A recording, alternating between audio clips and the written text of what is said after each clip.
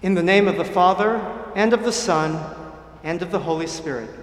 Amen. Amen. Good morning. Good morning. What a blessing it is to be here on this Anglican Heritage Sunday. When Father Noah first invited me to preach some 6 months ago, I was excited to learn that Christ in St. Luke's had an annual tradition of honoring its Anglican or English heritage. Now, such a tradition makes sense, of course, because the Episcopal Church is an 18th century offshoot from the Church of England.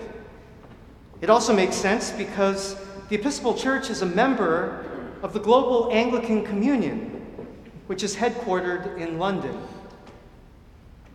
Now, some of you might be looking at me and thinking, he doesn't look very Anglican or English. Why is he preaching today? Well, looks can be deceiving. First, I was born in Hong Kong, which was a British colony from 1842 until 1997.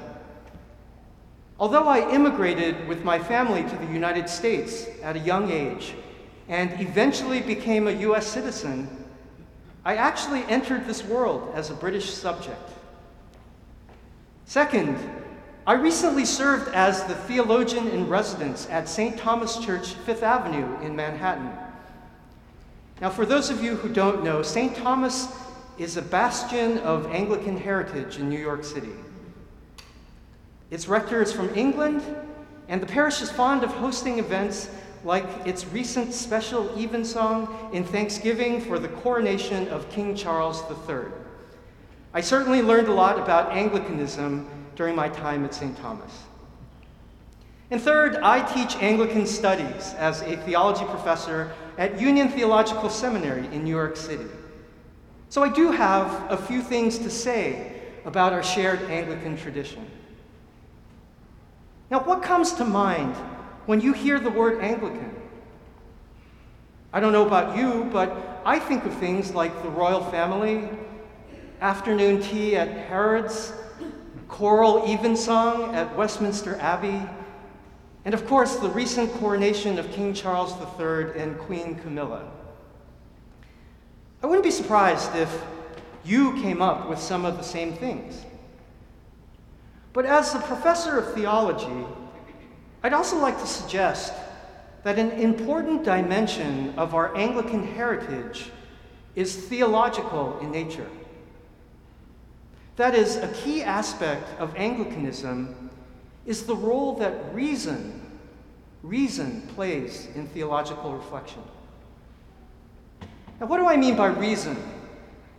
Well, one of the things that I've always loved about being Episcopalian is that I don't have to check my brain at the door. I've always felt comfortable asking questions, perhaps even challenging my faith, and I've always felt that the church respected scholarship and the life of the mind. I experienced this firsthand yesterday when I spent over 6 hours on retreat, right here, with around 50 members of the parish and its friends. And I was so impressed with the curiosity and intellectual excitement of those who wanted to discuss the intersections of Christianity and the LGBTQ+ experience, something that has created a lot of tension in the diverse body that is the Anglican Communion. But I was equally impressed with the deep faith of those who were present yesterday. I was particularly struck by this in light of today's scriptural readings, which all relate in some way to the question of faith. In our first reading from the book of Genesis, we hear about Abraham, called Abram then, who was called by God at the age of 75 to leave his homeland and to build a completely new life in another land. Now, can you imagine uprooting your life like that at the age of 75? I'm not even 55, and that sounds terrifying to me. But Abraham trusted in God as a matter of faith. And it was because of this faith that we have the three Abrahamic traditions today of Judaism, Christianity, and Islam. We also hear about faith in our epistle reading from the letter of St. Paul to the Romans. This passage is actually a commentary on Abraham's faith, so it goes really well with our first reading. It's a commentary on that, and how he inherited the world not through the law, but through the righteousness of faith. According to St. Paul, Abraham grew strong in his faith, and he was fully convinced that God was able to do what he had promised. And we too are called to this kind of faith with respect to the saving grace of Jesus Christ. Finally, we hear about faith in our reading from the Gospel according to St. Luke.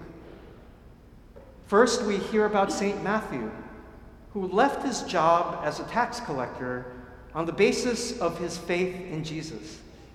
Did you catch that? That was a really short passage in the Gospel, right? Jesus calls out to him, "Follow me," and what does he do? He just gets up and follows him. That's exactly what he did.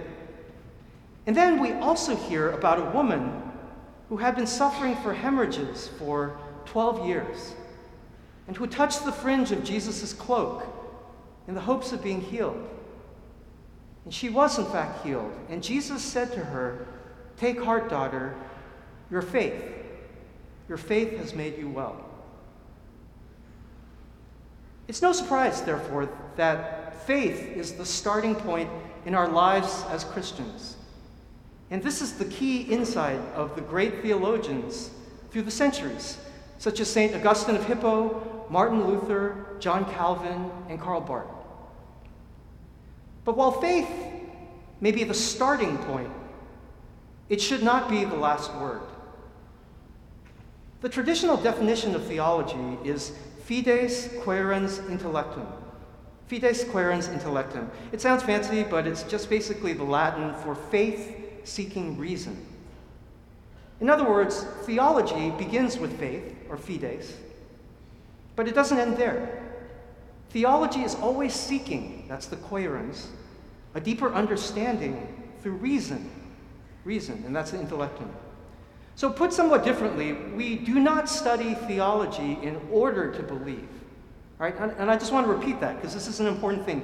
We don't study theology in order to believe. So you might be like, "Oh, I should study theology because I want to believe." No, it's the other way around.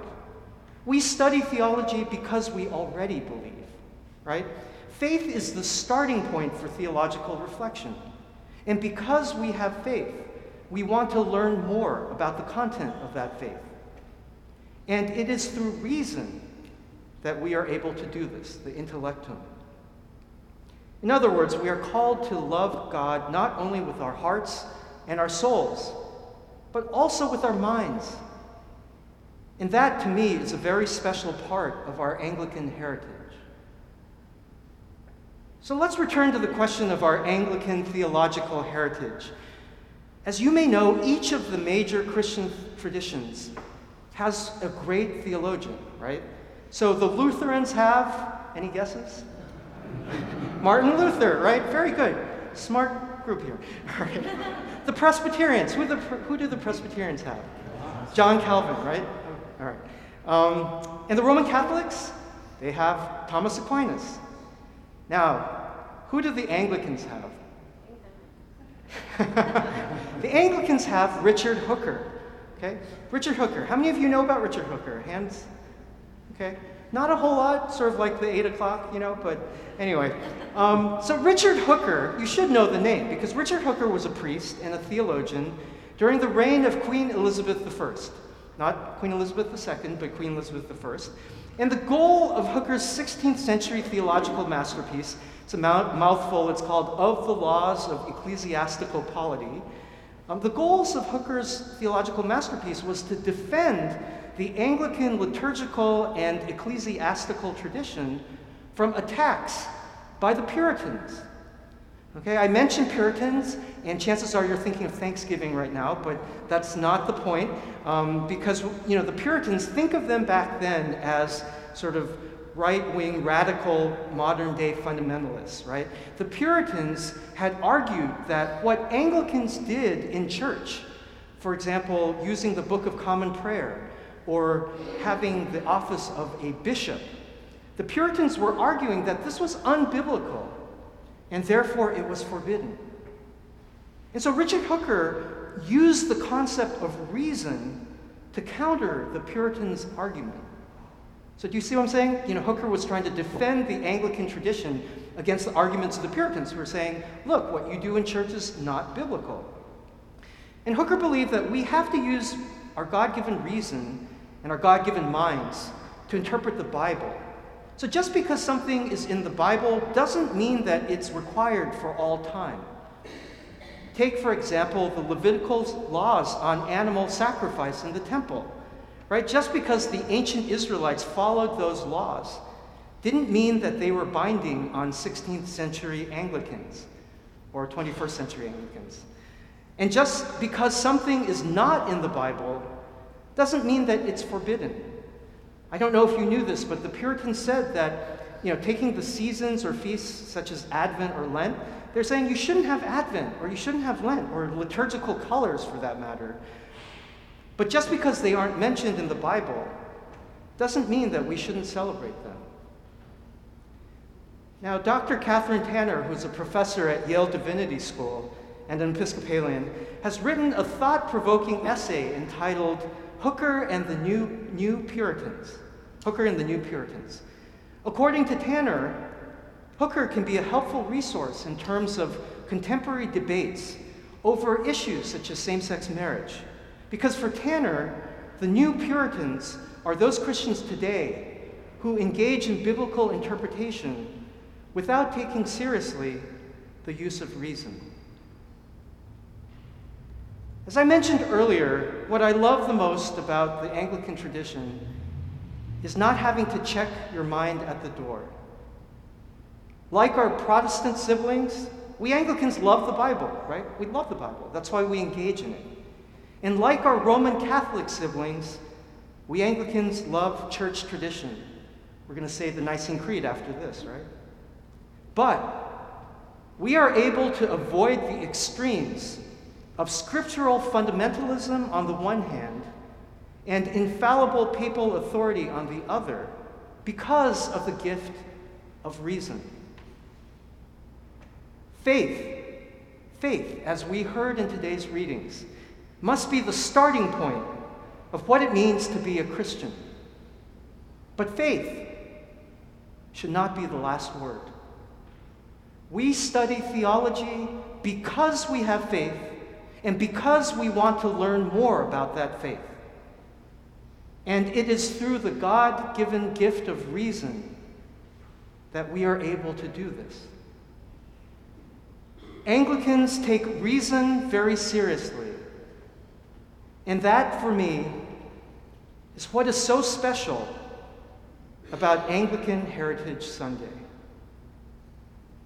In the name of the Father, and of the Son, and of the Holy Spirit. Amen.